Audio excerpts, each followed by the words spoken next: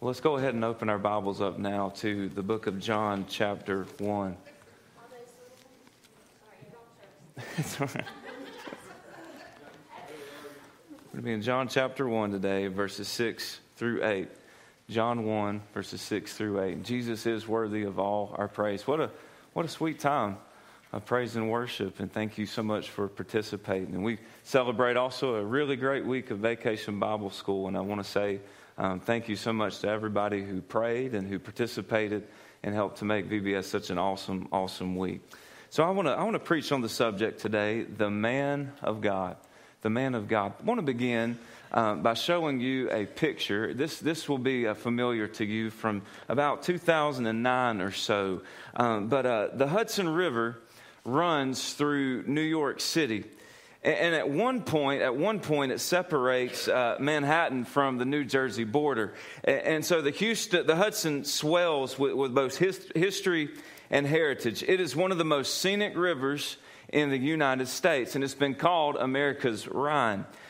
Two separate occurrences I want to share with you today. They've grabbed my attention because in these two stories that I'm going to share with you, this is what happens when a man steps up to the calling that he has within to rule the realm that God has given him well, or when he chooses not to.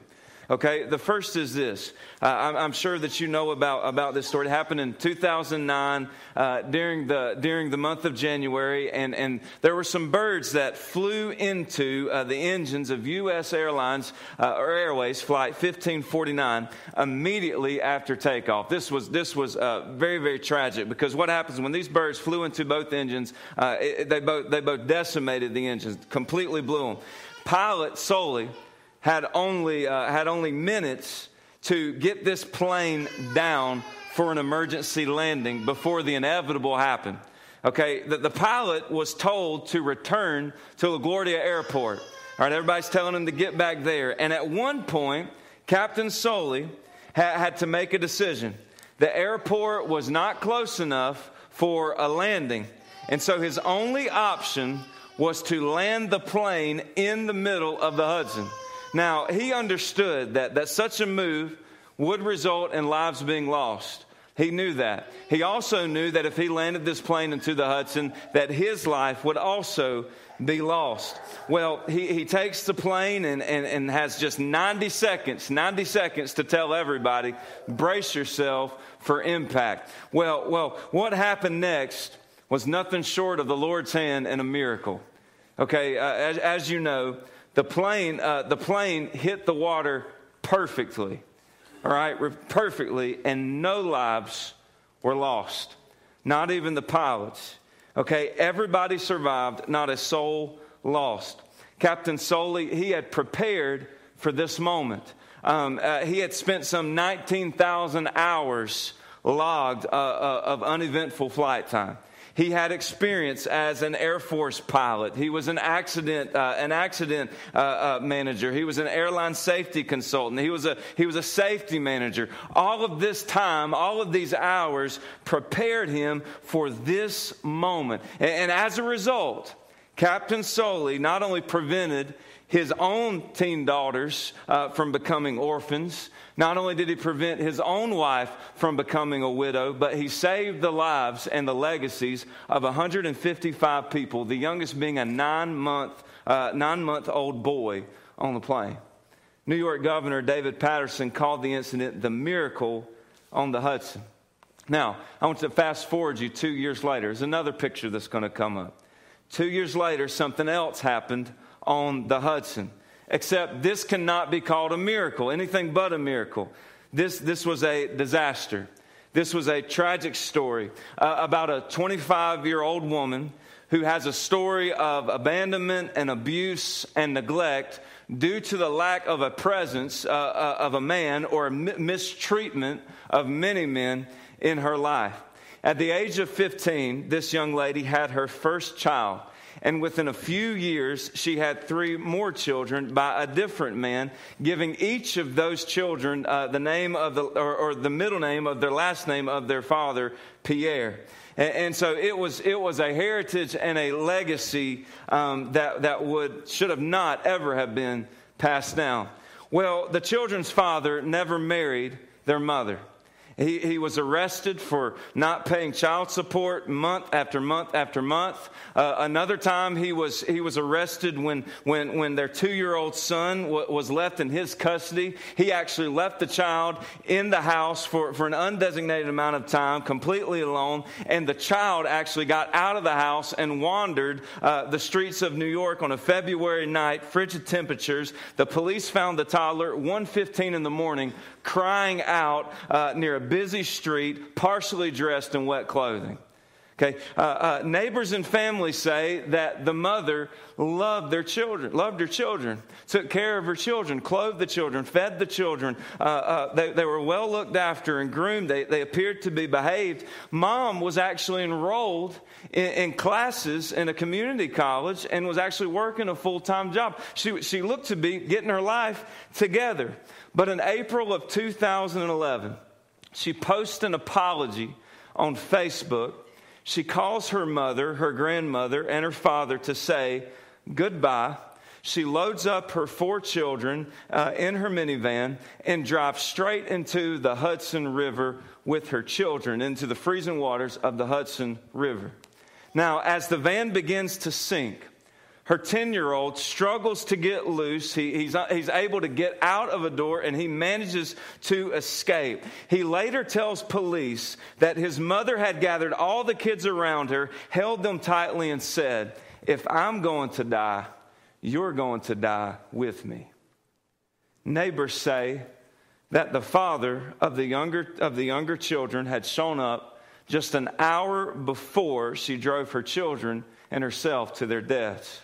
He pounded on her door with anger, screaming threats for over 30 minutes.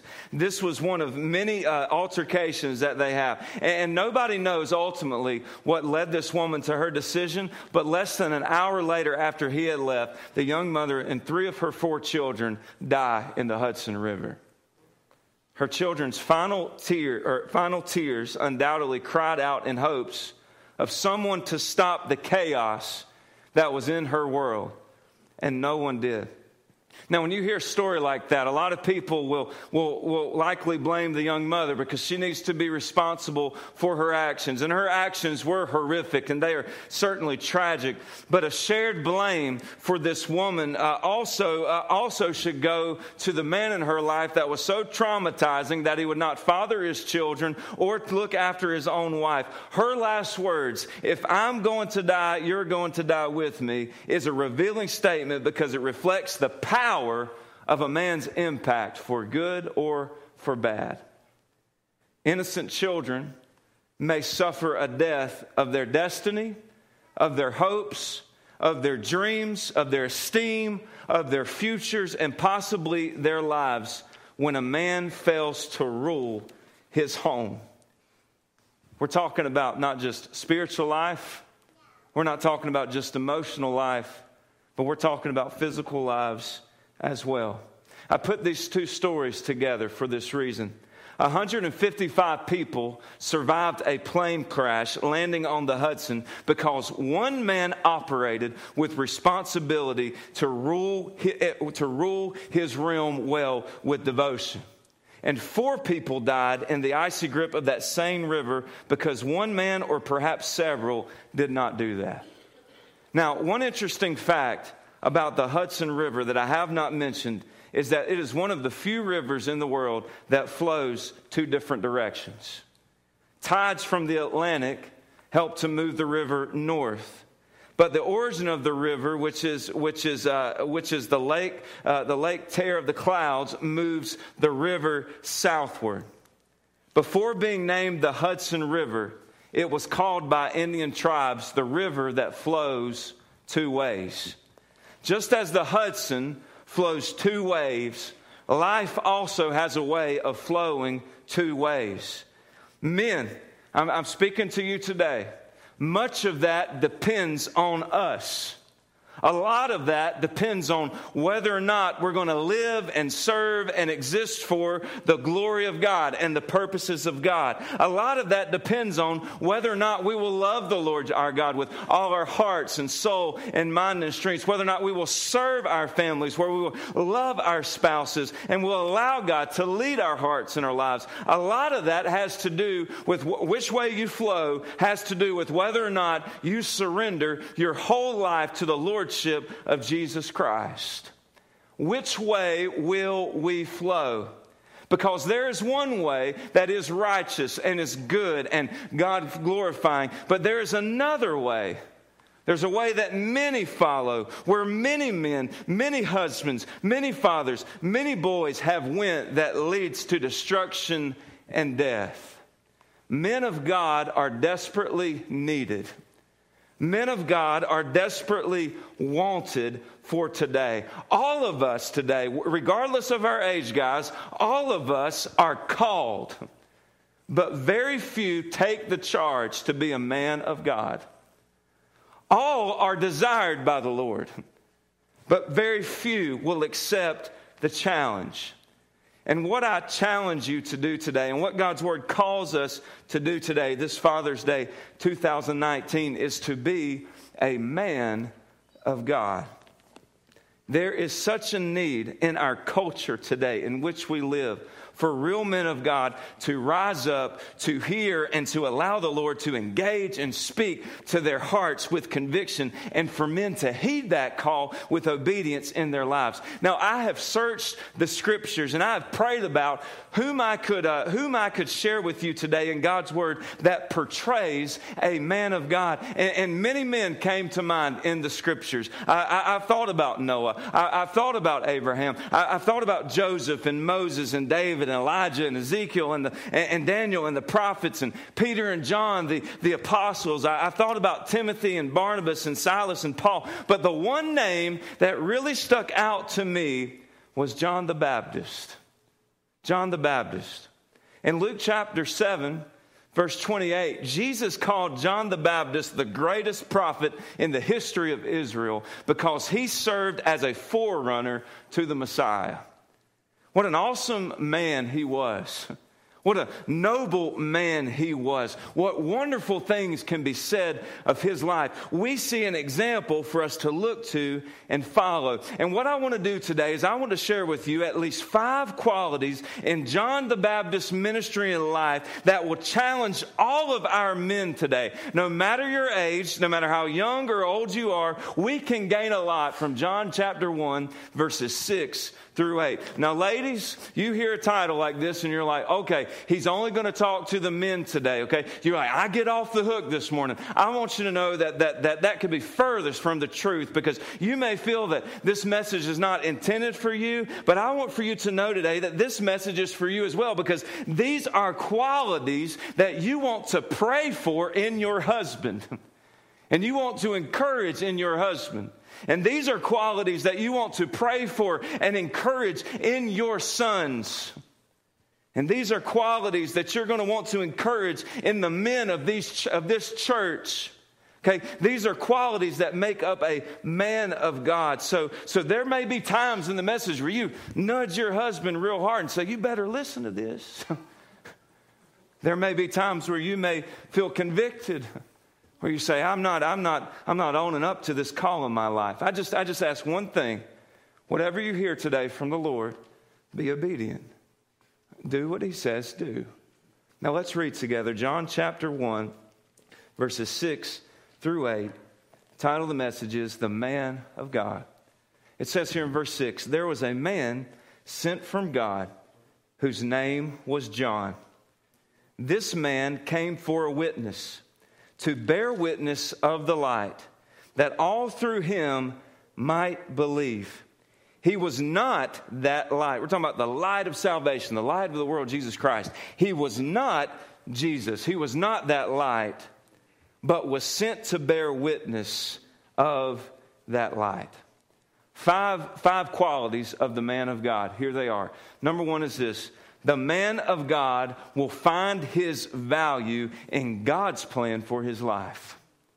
The man of God will find his value in God's plan for his life. Now, this plan overrides anybody else's plan. Your plan, my plan, okay, your family's plan. This overrides that plan. God's plan overrides ours. John's days were purposed by the Lord. John's days were destined by the Lord before he even was here, before he was even in the womb. John was foretold to be a prophet, a forerunner of the gospel of Jesus Christ for the Messiah. Verse 6 tells us there was a man sent from God. There was a man sent from God, and his days were destined by the Lord. The story of John the Baptist's birth is so unique, but it's so of God's plan. Okay, this is the divine plan of the Lord for his life. John the Baptist was spoken of hundreds of years before he was ever born. He was the voice of the calling in the desert to prepare the way of the Lord. Malachi compared John the Baptist to a modern day Elijah, or he would have the spirit of Elijah, saying that hope would come through John's ministry. He would be born to Elizabeth and to Zechariah, two people who were way too old to have children anymore. Okay, and so the Lord reveals himself to them through an angel, and God tells Zechariah, I've got a plan. John has a specific purpose for his life, and your wife is going to bear this child, and he's going to be a witness for the Lord Jesus Christ, and he would be a man who would preach for the increase of God's kingdom and not his own. John the Baptist would be a forerunner for Jesus. That was his place. That was God's purpose for his life. That was his role. And at that specific moment in time and history, God used him. God blessed him. God anointed him. God had numbered John's days. God had planned John's days. Before he was ever in the womb, God had prepared in advance for the days of his life. And men, God has a purpose. God has a plan for your life too. But my question this morning is this: are you seeking the plan of God? Are you doing the plan of God for your life? In our plans, in our dreams, in our desires, we often forego the plan of God for something that we can do ourselves. Or even worse, we never even give a single thought to what the Lord wants for our life. And we just live haphazardly through this one. We flounder around. When God's word expresses to us that our days are destined for him, we need to be sure that it's him that we follow, that it's his desires that we pursue. It was the Apostle Paul who wrote in Philippians chapter 1. He said, we could know more of the plan of God by growing in knowledge and understanding of who he is and what his word says. James says that we lack wisdom because we don't ask God. We don't pursue God. So I encourage you today, value the plan of God over your plans. A man of God will value God's plan for his life. It was D.L. Moody who wrote these words next to Isaiah 6 verse 8 in his Bible. And these words he said, I'm only one, but I am one. I cannot do everything, but I can do something. When I can, I ought to. And what I ought to do by God's grace, I will do. The man of God will find his value in God's plan for his life. Here's the second thing I want to share for you. The man of God will need God's power. The man of God will rely on God's power, God's strength for his life. I want you to take a look at verse 7. Verse 7 here in chapter 1. It says, this man came for a witness, to bear witness of the light, that all through him might believe. It is a shame. It is a shame that so many of us live weak lives, unfruitful lives, dull lives, predictable lives, mundane lives, when we could be operating in the power of Almighty God. It was A.W. Tozer who said, God is looking for people through whom He can do the impossible. What a pity we plan only the things we can do by ourselves. Think about that. John the Baptist lived and operated in the power of the Holy Spirit, going and doing what God called him to do. We see in verse 6, he was a man sent by God. Amen. Sent from God. From his birth, John's parents knew that he would be set apart for the Lord's purposes. They embrace that calling for him. They encourage that calling for his life. And can I encourage our parents today? Embrace and engage the call of God for your children's lives and settle for nothing less. Doesn't matter what your dreams are. Doesn't matter what you want for them. You should want what God wants for them. John had that on his life, and his parents realized that. They knew that he would be a prophet, not a priest. His daddy would be a priest. But John was not a priest, far from it. John was a prophet. What if we did the same thing, for our families? Instead of asking a person, what do you want to do with your life? Or what are your plans for your life? What if we asked, what is God leading you to do with your life? How are you trusting in God's power for your life? What are His plans for your life? What's next, Lord? John had an anointing. John had a commissioning. John had a purpose from God to live out. He was named for it. He was prepared for it, and he lived because of it. Normally, folks, in Jewish culture, it was custom for the firstborn to be named after their father. Right? And even if he didn't have that same name as his father, he was to receive a family name. But Zechariah gave him the name John, for that is what the Lord told him to name his son. You're going to name him John. You know what the name John means? John means graced by Yahweh, or Yahweh is gracious, which means God favored John. God's love and mercy were graciously given to John, not because John was better than any of you or me, not because John deserved it more than you or I, but God desired for John to have the grace and the favor and the love in his life. John was not entitled to have God's grace upon him. He was graced with the opportunity. He was given the opportunity. Therefore, he was given divine appointment and opportunity to live out what the Lord wanted for his life. And the Lord was good to John. When the angel of the Lord spoke to Zechariah in Luke chapter 1, Scripture says that you will have joy and gladness, and many are going to rejoice in the fact that John the Baptist is born. Why would so many people be filled with gladness? Why would so many people be filled with joy? Because of what John would represent. John would represent the coming of the Lord. John was a forerunner of Christ. What this meant for Israel, but what this meant for the world. John's ministry would break 400 years of prophetic silence. Okay? For 400 years, since the days of Malachi, no one had brought new revelation from the Lord to the people of God. No one sought after the Lord in those 400 years. No one prepared for Christ's coming in those 400 years. Those years, the Jews were blind. They were deaf to the purposes of God. Many are still that way today. John the Baptist, though, would break the silence. And Luke's gospel tells us that he would be great in the sight of the Lord. John would be set apart from the rest of the world. John would not be filled with strong drink or wine. Instead, he would be filled with the Holy Spirit. In other words, he was to be fully focused on the purposes of God for his life. We can't be filled with the Holy Ghost if we are filling ourselves up with other things. Okay, that's what that means. God would only use John to point people to God in a life of righteousness and repentance. And as I read this about John, John being a Nazarite, other than having the long hair, I desire that for my life.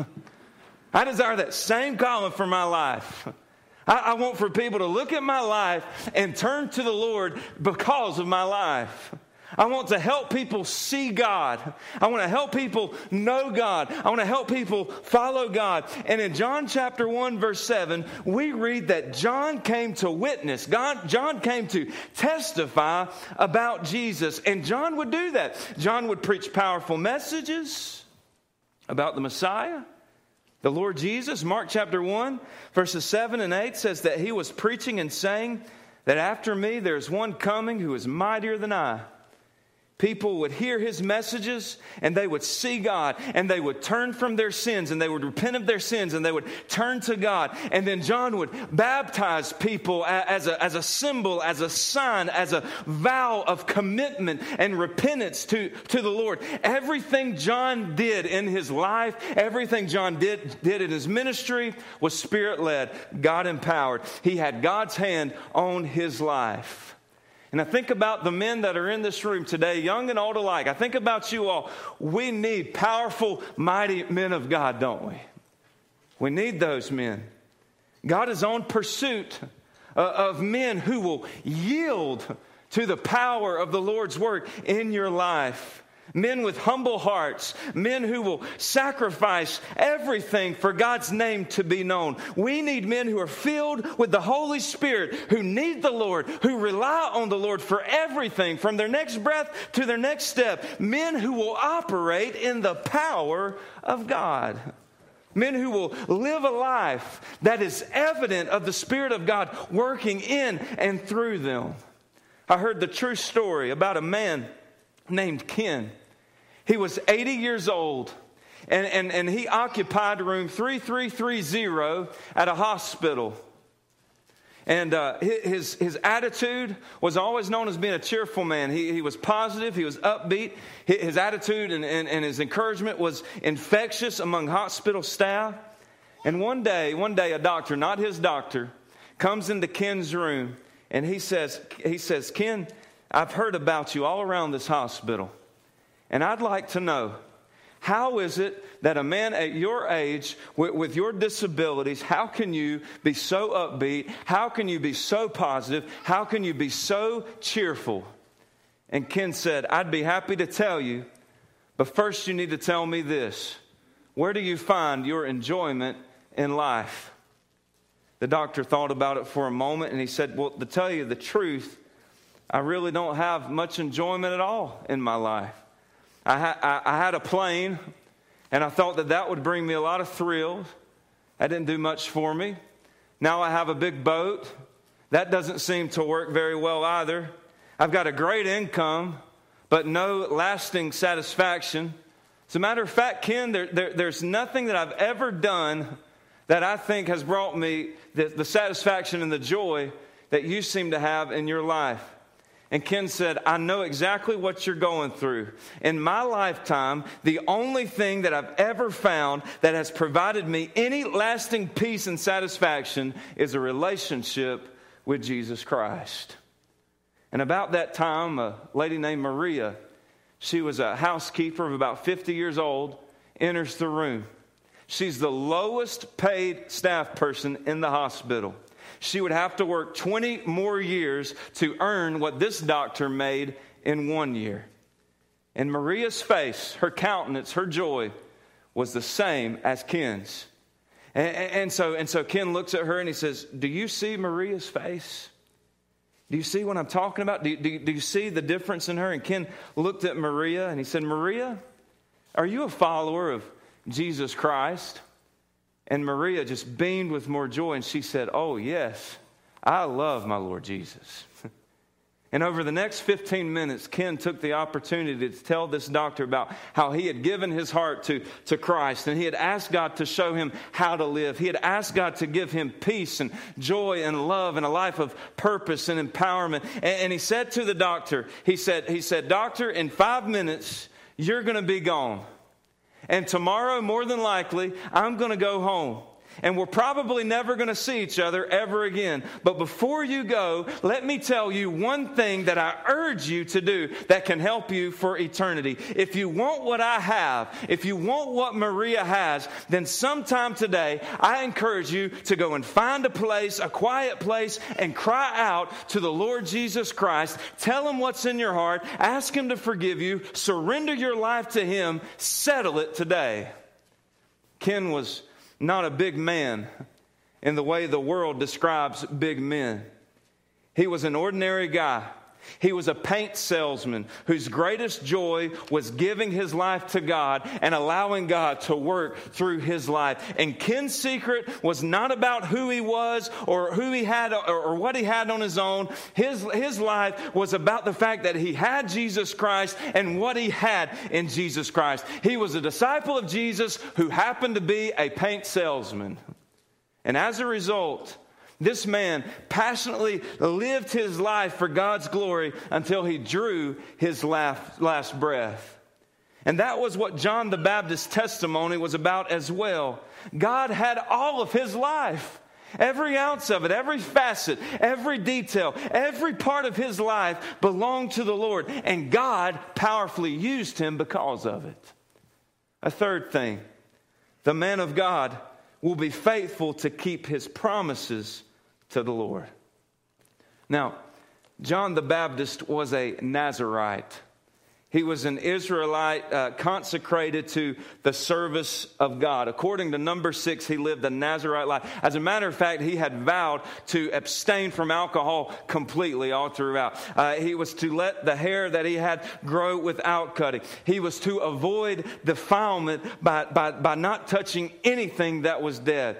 It's a person separated from others, consecrated to the service of God. That is what a Nazirite is. And it's believed that there have been lots of Nazirites, but there's only been about 3 in Scripture that could be called lifelong Nazirites. You have Samson, you have Samuel, and you have John the Baptist. Those are the 3 lifetime Nazirites. John the Baptist lived his days on purpose. He was a simple man.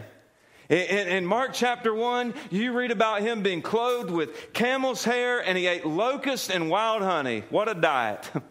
He was a simple man. He was not loaded down with any distractions from the rest of the world. And people look at that and they're like, why live that way? Why did he live in the desert? Why did he dress that way? Why all that time in the desert? Why was he so different? Because the heart of his devotion was different. When someone gives their whole life to Christ, you are radically different. Okay? And in his obedience, his life was about saying yes to God. Yes to God. That's often not our favorite word for the Lord, is it? Yes. The Lord calls. Do we say yes? Oftentimes when the Lord calls, we say, let me think about it. Oftentimes when the Lord calls, we say, maybe. Oftentimes we say if the Lord calls, well, if my life will allow for it, if my schedule will allow for it. Oftentimes when God calls, we'll say, not this time.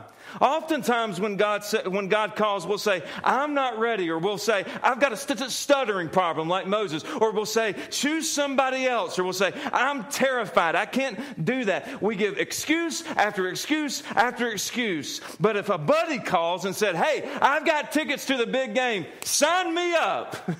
Yes, I'll do that. Will you play on this team? Absolutely. Sean, if he calls you to play golf, yeah, I'll be there. See? Will you work overtime this week? You better believe it. Will you consider this promotion? Wonderful. Will you commit to God's service? I don't know about that. I don't know if I can. Will you lead this ministry? I don't know. Will you go on mission? I can't. When my life settles down, I will. And I'm going to tell you this from a pastor's perspective. I work and serve with people of all ages and all stages of life. Life will not slow down.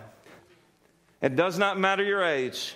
Your schedule will not loosen up. You will find something new to do when the old is gone. You will find something else to busy up. Service to the Lord will only happen if you purpose your heart and promise to God you will make your whole life for him. I'm serious. John the Baptist chose obedience to God's call on his life. And his sole purpose, verse 7 says, was to bear witness of the light. John could have chose his own way. John could have chosen his own life. But God's call was greater. And he was loyal to his calling. He was loyal to the promise of the Lord. And he did not back away from that promise. Are you aware of how John the Baptist's life ended? He was beheaded. Beheaded for preaching the truth. Beheaded for calling out a king for immoral behavior. Living the truth, fulfilling God's call and purpose for his life. Being faithful. I want to ask you today, what are you faithful to? Who are you faithful to? To Christ? Is your life his life? Are you deeply in love with Jesus? Think about this. Does your life, does the Lord have full devotion and affection and attention from your whole heart? Have you been faithful to your promise to God when you said, I surrender all, I want to follow you? I know I haven't. There are areas of my life that are not in balance, that are often not Jesus-minded. And as I wrote this sermon, I was just broken down because I'm like, Lord, forgive me for not being a John the Baptist in a world that needs John the Baptist. Number 4, the man of God's posture is humility. The man of God's posture is surrender. The man of God's posture is worship. I want you to look at verse 8. Verse 8 says, he was not that light. I love that John the Apostle brought that out about John the Baptist. He was not the Lord Jesus Christ. Even though he was told to be the Lord Jesus Christ. Even though he was accused many times of being the Messiah. He was not that light. But was sent to bear witness of that light. For John the Baptist's life, it was Jesus always first. Jesus always first. John had an opportunity to make his ministry about John. Okay, if you look in John chapter 3, a dispute breaks out. All right, John the Baptist baptizes Jesus and sort of initiates Jesus' earthly ministry. And Jesus begins baptizing people, and many people start to follow after Jesus, and this dispute breaks out, and people that were really close to John, and maybe a little too close to John, idolizing John, they come and they say, hey, this Jesus whom you have testified about, he is now baptizing. Somebody's given that man a baptism license. And he's got his own ministry now. And everybody's coming to him, John. We're losing ground. John, our ship is sinking. John, our plane is about to hit the Hudson River, and we're gonna crash. Everybody's coming to Jesus. John, your ministry's going under. His ministry is beating yours, John. We don't like it. What are you going to do about it, John? And in that moment, in his flesh, John could have taken it personally. And he could have began to intensify his ministry and to make it better than Jesus' ministry. He could have increased baptism quota. He could have enlarged his territory. He could have begun a new ministry, preached a new message, made himself the center of that ministry. But that would have been wrong. That would have dishonored the Lord. And in John chapter 3, verse 28, he says, you yourselves bear me witness that I said, I am not the Christ, but I've been sent before him. And in Mark chapter 1, verse 7, there comes one after me who is mightier than I. And he says, I'm not even worthy to tie this man's shoes. I can't even strap his sandals. I'm not worthy to stoop down and loosen his sandals. Everything about Jesus' ministry, even the shoes that he wears, is greater than mine. John was not the Savior. Jesus was. John the Baptist baptized with water. Jesus was better. Jesus baptized with the Spirit. John was a preacher of the Word. Jesus was the very Word in the flesh. John was a forerunner. He was the pre-show. He was a herald, a trailblazer, a waymaker for the Messiah. Jesus was the Messiah. How could John ever match up to what Jesus is? He didn't. What John said in John 3:30, I've got to decrease. Christ has to increase. John's posture was his humility. John's posture was his surrender. John's posture was his worship. He knew his place was to tell others about Jesus, not to be Jesus. John could never receive praise or glory. It all belonged to Christ. And men, everything that we've ever been blessed with, your marriage, your family, your income, your work, your abilities, your possessions, your future, it's all His. It's all the Lord's. Jesus first, always. If not for Christ, it's for somebody else. He must increase. I must decrease. I want to share with you this last point, and I've got to finish. We see that the man of God's pursuit must be Jesus. The man of God's pursuit must be Jesus, or will be Jesus. Now, I know that sounds redundant, almost repetitive of the last point, but here's what I mean. In John chapter 1, verse 7 and verse 8, it says, "This man came for a witness, to bear witness of the light, that all through him might believe. He was not that light, but was sent to bear witness of that light." Why did John have a ministry in the first place? To point people to Christ, to point people to Jesus, so that all of his ministry, all those under his ministry, would believe on Jesus. Many people mistook John the Baptist for the Messiah. Many people mistook John the Baptist to be Elijah the prophet, reborn or back again. Some even said that he was a false prophet if you were super religious. Yet John consistently pointed others to the man that he was forerunning for, Jesus Christ. His mission was to direct people to Christ. He lived his whole life to point people to the Savior, because the world didn't need a prophet, the world needed a Savior. And John's pursuit in life was so that people would believe on Jesus, not on John. I've said enough today. Men, your wives need a man of God. Your children deserve a man of God. The church desperately needs men of God. The world cries out for men of God. Men, Jesus is calling us to be men. And I'm wondering today, who's going to step up? Who's going to step out? Who's going to surrender? Who's going to take on that challenge, that call, wave the banner of the Lord Jesus Christ? Who is going to increase the kingdom of God and decrease ourselves? Who will fight for the truth and live by the truth? Who will consecrate themselves and set themselves apart, their life, their family, for the Lord Jesus and His purpose, who has established an eternal legacy within us? The choice is ours. Which way are you going to flow? Which way are you going to go? Will we be men of God, or will we just be men? Let me pray for you. Father, I've never had more of a desire to preach the word than I have today. I've never had a heavier message on my heart than the one that I have today.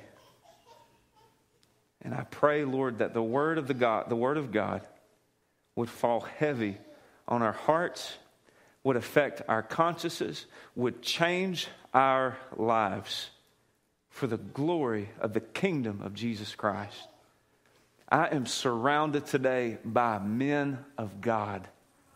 Men that you desire, men that you want, men that you have called, men that you have challenged. We have seen an example in Scripture. One thing we've got to remember today, everybody, is this. John the Baptist was a man. He was a man, and look what the Lord did through his life. Lord, we praise you and thank you for the man of God that John the Baptist was. But now, 21 centuries later, the world, the church, the family, the wife needs to see a man of God in the home. The home is crumbling. So goes the home, goes the nation. So goes the nation. So goes the home. So goes the church. Lord, raise up men of God. Call them out. Convict their hearts. Lead them to response, obedient response. Lead them to diligence to pursue your way, your plan for the life. Lead them to want your power for the life, not their own. Lead them, God, to pursue your calling, your plan, your desire for their life. Lead them to preach and to teach and to love and to serve Jesus alone with their life.